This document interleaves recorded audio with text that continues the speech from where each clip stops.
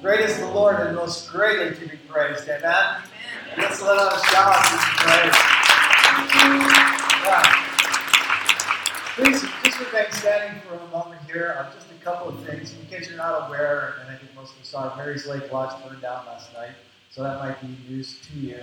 But I just want to thank God that no lives were lost and no serious injuries as far as I know. So praise God for that, right? Yeah. I also want to thank God for those who are firefighters and who serve so diligently, and the way our communities work together. That's awesome.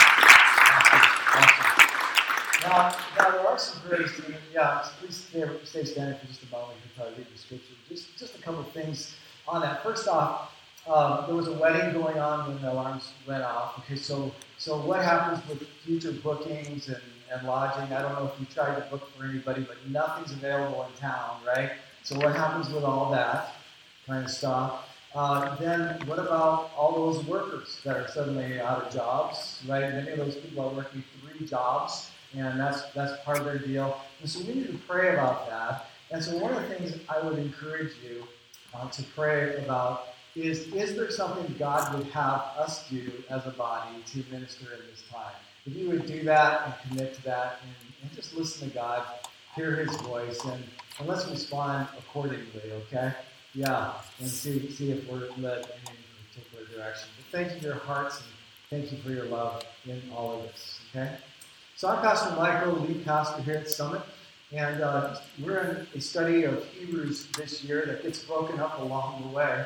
And a couple of weeks ago, and that reminds me of a couple other things I'm grateful for. Stay standing. How long? I want to thank God for a great week of ministry. Last Sunday, we had church in the park, and if you were there, it was amazing, and the rain stayed away until church was done. Isn't that cool? Yeah.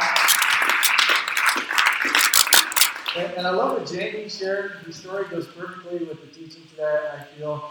But man, when I saw the army of you all there every day serving and wanting to be a part of what God's doing, I thank God for you, and I thank God for our family life director, Anita Schatz, and yeah.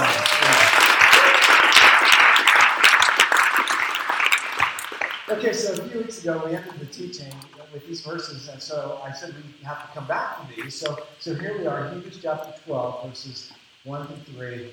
It says here in the Bible, therefore, since we are surrounded by such a great cloud of witnesses, those who have been influencers of the faith in the past, just like what Jamie talked about, people in your life and my life, right? Since we're surrounded by these, let us throw off everything that hinders and the sin that so easily entangles, and let us, what's that word?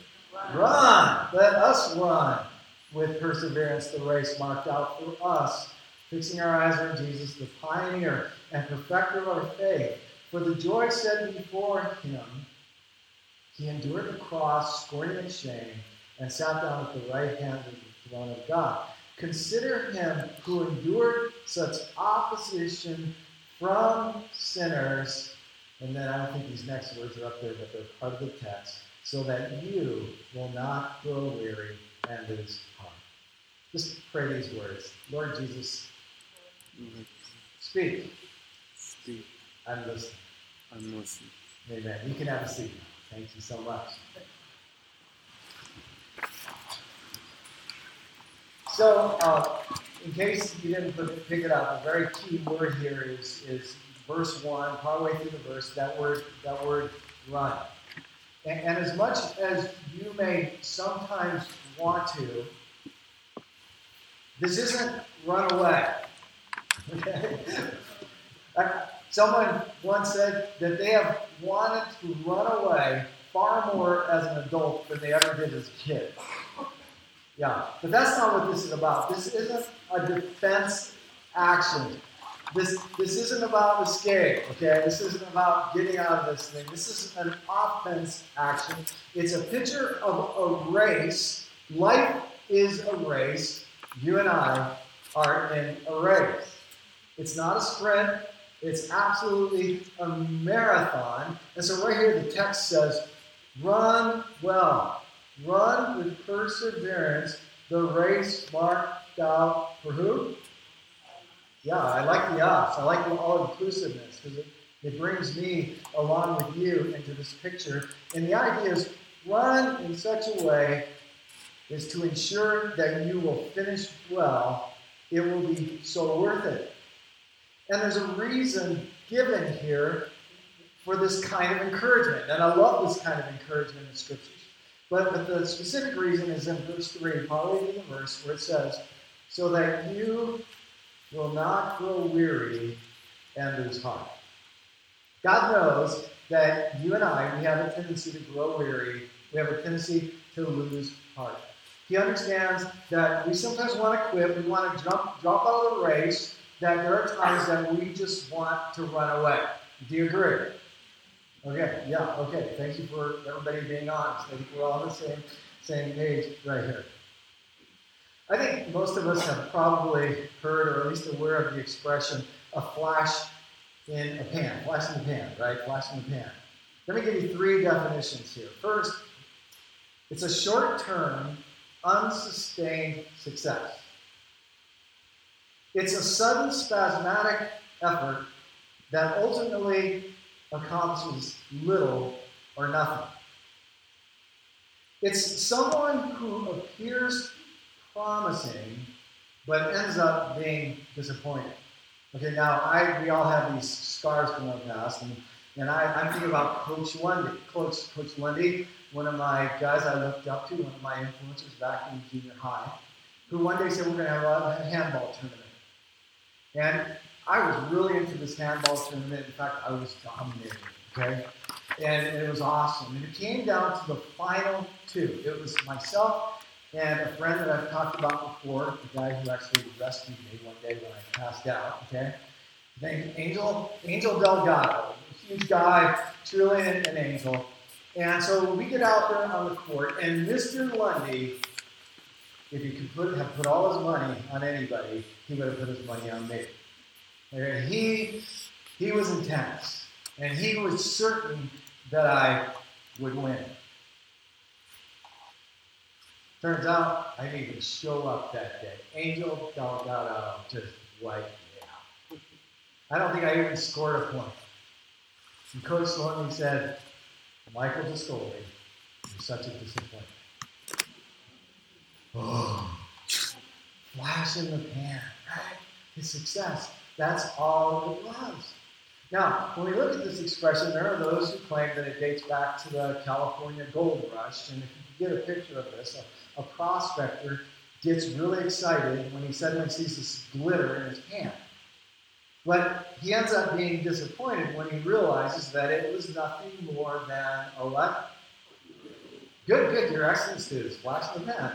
That's right. And it ties together perfectly with another gold rush statement that deals with disappointment. The statement, it just didn't pan out. You know that one. And so, yeah, this works pretty good, in talking about what we're talking about here, but actually that's not where it comes from. It actually has to do with firearms. So I brought a picture here of a flintlock musket, okay? And the flintlock musket actually has 2 charges of gunpowder. It has a main charge that needs a smaller charge in order to ignite it. That's the way to get this bullet moving. So the smaller charge is placed in, and there's a highlight there of what's called a priming pan or a flash pan. And if that smaller charge fails to ignite the larger charge, all you would get is a lot of smoke and noise. That's it. No real impact. Gun is worthless with a lot of smoke and noise. Does that sound like anybody you know by chance? A lot of smoke and noise. Yeah, you think about somebody specific right there, right? So it could be called a flash in the pan. They also refer to it as being a fluff in the pan. Just not much there, okay? Gun guy John, is this making sense so far? Okay, good. Just, somebody who knows these things a little better than I do. But the reason I share this goes along right with what Jamie said. The authentic Christian life. The authentic Christian life. The kind of life that God made you for, the kind of life that God made me for, isn't about a bunch of smoke and noise. It's really about, awesome word, legacy. It's about the story that will outlive you and me. The story that we can carry into eternity. I like to think of it as a difference, oftentimes when I'm teaching this, the difference between dynamite and dynamo. Dynamite has impact, right? It has a loud pop, and it definitely has an effect. But once that's done, it's over. It's over. There's nothing else that stick of dynamite will ever do. But when you talk about dynamo, you're talking about a steady forward motion force that has long-lasting impact. Okay, so in Hebrews chapter 11, when we saw the Faith Hall of Fame, we saw those who have lasting impact, right? Now we come to Hebrews chapter 12, and taking and building from that, Father God is calling you and me, and he's saying, now it's your turn. Now it's my turn. You following this? Yeah, this is what the scripture is talking about here. And I really love Hebrews chapter 11, so backing up to where we've been in our teaching, verse 4, where it says this about Abel. It says, though he's been dead for a long time, what's the rest of that? He's still speaking. He still speaks. You see that right there? Yeah, so God intends for you and me not to have a lot of smoke and noise, but to have lasting impact. It's talking about our legacy. It's talking about us in this window of time that we've given, and really in relevant eternity, a very short window. It's about us having lived lives of legacy for the glory of God. Okay, so how do we run well? And there's actually two things in the text that help us to run well. The first one has to do with us considering things that might be slowing us down in our race. Okay? So if you go to verse 1, there's two things that we see here. We see those things that hinder, and we see those things that are hazards. Okay? So those things that hinder, anything that encumbers, excess weight, unnecessary baggage that we carry through life. Hazards, second thing. Anything that might entangle us or trip us up has the potential of just taking us out of the race completely, and that specifically has to do with this whole business of sin. Okay, so if you've been a part of church, you know that church loves to deal with the hazards. Church loves to deal with sin that entangles. And what we might not talk about as much is this business of excess baggage. Things that are not necessarily sin, but have the potential to slow us down and even take us out of the race prematurely. Yeah. Okay, so you got it? Okay. So, Valerie's my wife, and we're now at 32 years of marriage, coming on 33 here really quickly. Yeah, that's good. And on our 30th wedding anniversary, as part of that, we had the opportunity to hike the Great Glenway in Scotland. Okay, now this was a huge deal. It was off of 14-mile days. Now the travel guys didn't tell us that. Okay, I mean, what ended up happening was you had to hike your stretch of the trail, and then you had to go find your lodging for the night. Okay, so it turned out to be much longer than the manual suggested. But we would hike from the south at Fort William to the north in Inverness. And so listening to that, I don't want to give you the wrong impression. We really weren't roughing it, okay?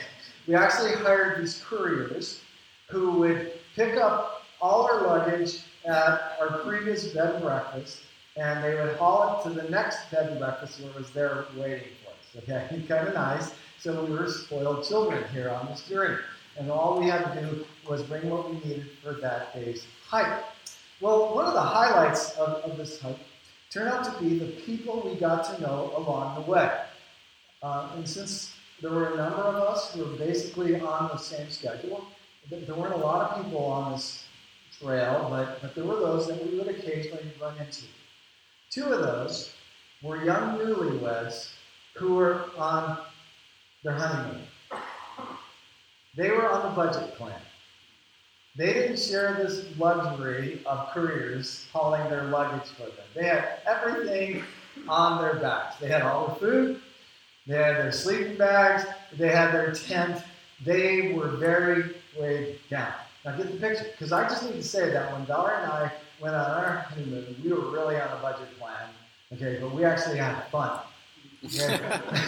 This couple, this poor young couple, they were not having fun. Oh my goodness, it was work. It was terrible work. And while Mr. Prince Charming was doing everything he could to alleviate the weight from his princess's pack, they were both getting frustrated, and it was just showing all over their faces. I mean, we could just call it the honeymoon from Scotland. Okay, that works really well. We'll go with that. So we felt terrible about this. We wondered, what can we do to help this poor young couple? And then one day, we ran into them, and their entire countenances were lifted. Everything had changed. It actually looked like they were having fun again, so we were inquisitive. We wanted to know what changed. It turned out Prince Charming somehow managed to break down, hire a courier, and get them a bed and breakfast. The load is lifted. The load is lifted. And this is so valuable because, friends, we let the cares of life weigh us down.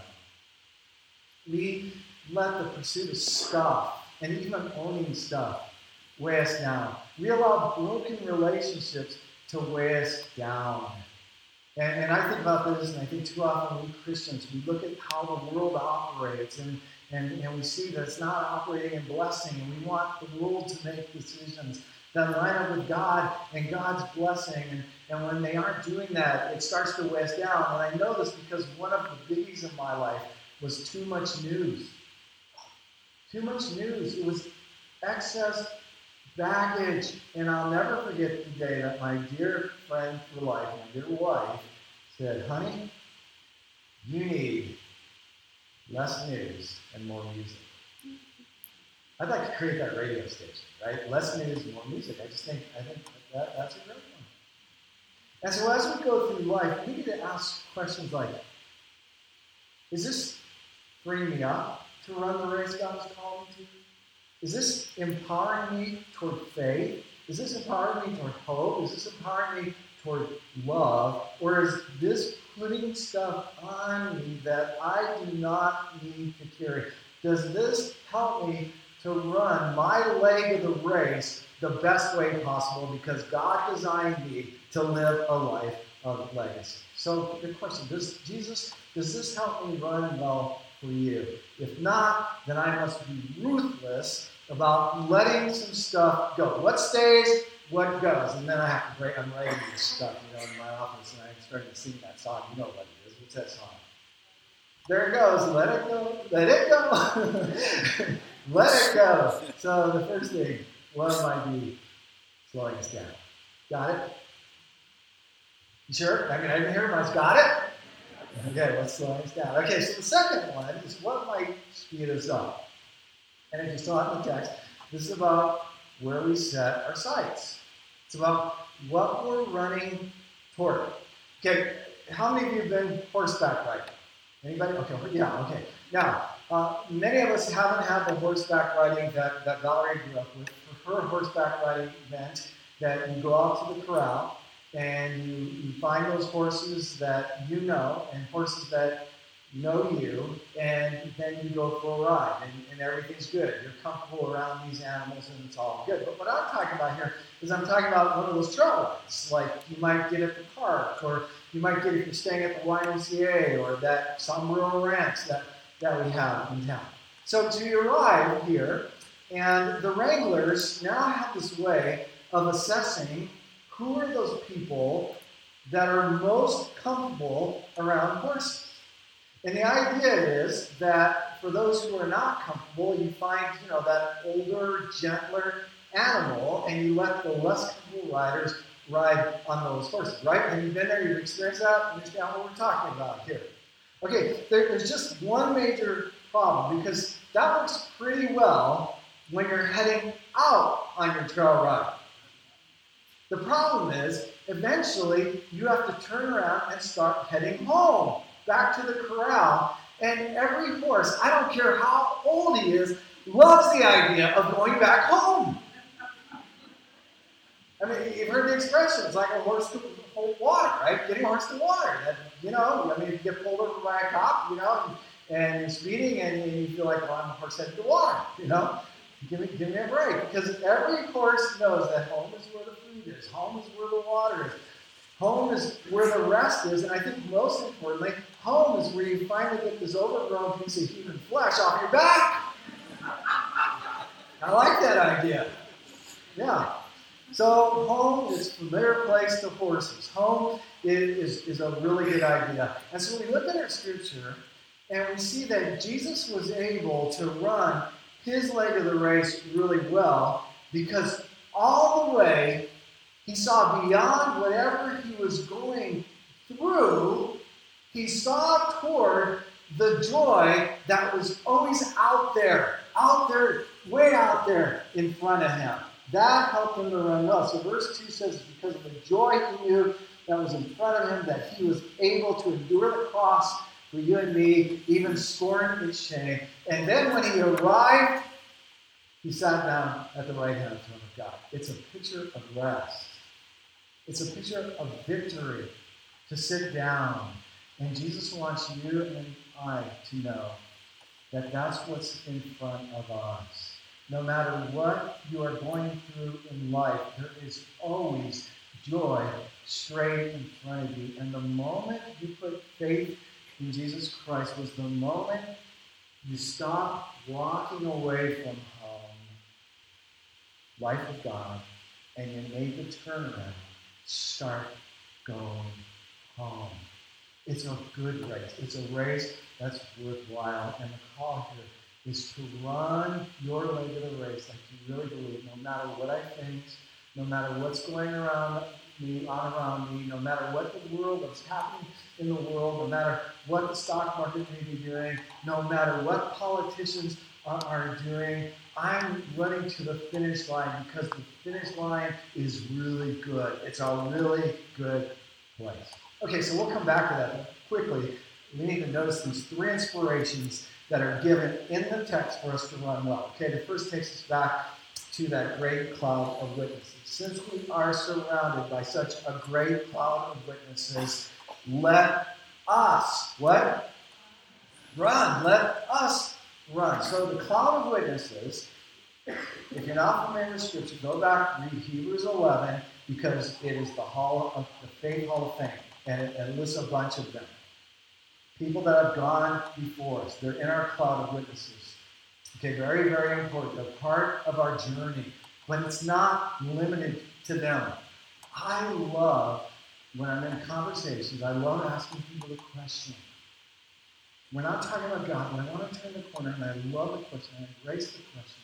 I just want to know, have you ever had an experience, or have you ever known someone that caused you to think, maybe, just maybe, God is real? I love that question. And then I just listen. Because when I think about that, I think about a kid named Pete Davidson. I think about Mr. Davidson, Pete's dad, the scientist, who somehow would take time and talk to me, who had no understanding, and was teaching me the things of God, sitting in his car, sitting in his, 1942 MG TV, nowhere to go, and we just had conversations. I'll never forget that. I'll remember forever Pastor George Folks, a Lutheran pastor, that used to come to church here. His church up in Minnesota, Twin Cities, experienced a move of the Holy Spirit, and he was retired. He'd always sit right in the front, and he'd be there. Oh my. Mike. If only we had preaching like this when the Holy Spirit was moving. Keep preaching, brother. Some people preach because they need to say something. You preach because you have something to say. I mean, he's a witness. Carl Waldeck. Carl Waldeck, this huge CIA agent, retired guy, right? Who just kept telling me, Michael, I just know God's going to move on this church, but what breaks my heart is I'm not sure that I'll be there when it happens. These are people that are part of my call witnesses, and when I think of them, I like to think about the Roman Colosseum. Okay, now get that picture in your mind. We've all seen the Roman Colosseum, right? It's ruins today, part of Roman history, a statement to remind us all. Great nations come and they go, and there's history there. But now imagine that Roman Colosseum is brand new. And people are coming in, like they come into Mile High. They're lined up. They're moving in. They're coming for the big game, right? And you and me, we are down on the playing field because we are running our leg of the race. It's our turn. And all those great heroes of the faith, they're up there in the stands, and they're cheering us on, and they're saying, run, run, run well. I love that. That's a beautiful picture. But this time, as I was studying the scripture, I realized that it misses a very important point. It's a good point, but it misses a very important point. And that point is, they are a cloud of what? Witnesses. Yes, it's a very important word that shows up 5 times in Hebrews 11 alone, because it means they are there to give testimony. And so the picture is this: whether they're in the stands cheering, or whether they're on the sidelines and we're passing them by as we're running in our marathon, what they're saying is, I made it. And I know you can too. It's all about resetting your focus. This is what we're talking about. Remember Abel, though he's been dead for a long time, he still is speaking. Love it, love it, love it. So we're never alone in the journey. We've got a cloud of witnesses. The second thing is we have a great coach. A great coach. Okay, so set your sights on Jesus, who's 2 things. He's the author of our faith, and he's the perfecter of our faith. So when it says author, it's saying he initiated our faith, he's the originator of our faith, he's the founder of our faith. Perfecter means, and this talks about you and me, it means this: he always finishes what he starts. He didn't start you to give up on you. He promises to finish you. We cannot look at our faith and say, I tried it before, it doesn't work. You've got to get rid of that whole idea, because this isn't about trying. This is about trusting. This is about surrender. I've come to groups the last couple of weeks that we can't even say that this is about God, I need your help. Because what that's saying is, it's giving ourselves too much credit. It's saying, God, I'm pushing this load forward, and I need your help pushing it. When Jesus is saying, hey, how about this? You give me the load, and you just rest. It's learning to live that way. That's what it's talking. So it's about surrender. It's about putting our lives into his hands. I mean, think about this. Please tell me exactly how much a lump of clay can do to help a potter complete a perfect work.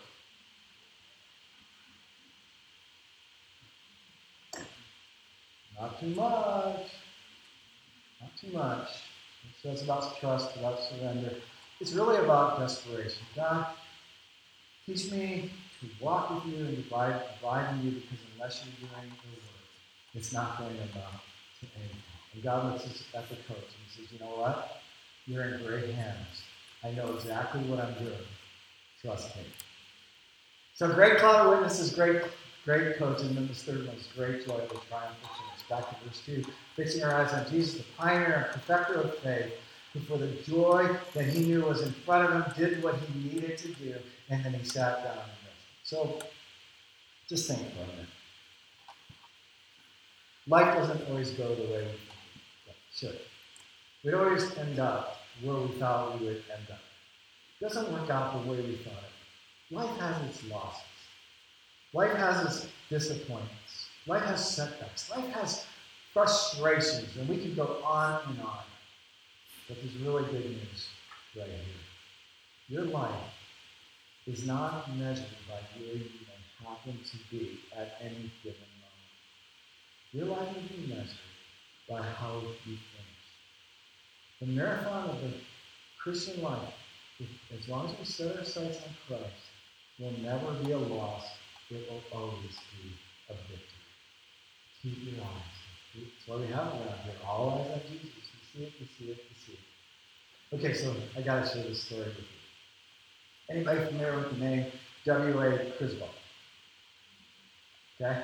He pastored for a long, long time. Much loved pastor of First Baptist Church, Dallas. Okay? Long, long time. It was the largest church in America. And he loved to tell the story about a friend who was a hunter that bought these two setter pups that he would train in his backyard to be bird dogs. But one morning, as they're growing up, this little vicious-looking bulldog comes shuffling down the alley and crawls under the fence into the backyard where those setters would spend their day. And it was easy to see from his face that he meant business. And by the way, if you haven't seen what was voted Ugliest Dog of the Year this year, I thought it was so cool that in today's news, he's there, and he happens to be a bulldog, okay? So take a look. You saw it? All right, cool, yeah. So take a look at that ugly dog, okay? So this dog really meant business. And so the first impulse of this friend was to take his setters and lock them up in the basement so that they wouldn't have to mess with this animal. But, he's like one of those true dog owners that I sometimes meet at the dog park who say, let's just let the dogs be the dogs, okay? Let's let them figure it out. And hopefully this little bulldog will learn this lesson that he'll never forget. Well, naturally, they got after each other. And that little bulldog got beat up. And when he finally had enough, crawled back under the fence, made his way home. You could hear him crying the rest of the day. He knew he was licking his wounds. But he wasn't defeated. The very next day, same time, you could hear him snorting down the alley. Here he comes, back under the fence, to confront those two setters until he had enough. Day 3, same time, same channel, right? Everything just the same. That little bulldog coming down the alley, confronting those setters. They go after it until the bulldog's had enough. He goes home whining, and then you hear him crying the rest of the day, and he's just licking his wound. So now this friend has to travel on business, and this was before the day of cell phones. So, the setters would be there with his wife. He's gone for a couple of weeks, and when he gets home, he wants to know how the story played out. And she says, honey, you're not going to believe it. Every morning at the same time, that little bulldog, he didn't miss a day. He would come down the alley, just snorting, right? Crawl under the fence. They go after it. But it's come to the point that now, when our setters hear that dog snorting down the alley and they see him crawling under the fence, they run to the basement and they whine. And that bulldog struts around the yard like he owns the place. Yeah. See, that bulldog was no flashy man. He's a legend. And his story goes on and on and on. Now think about this. I can't imagine that he has a great cloud of witnesses to inspire him. Right? I can't even imagine that he has a great coach to look to. Maybe, just maybe, that little bulldog had a vision of joy that he would dominate the yard of setters.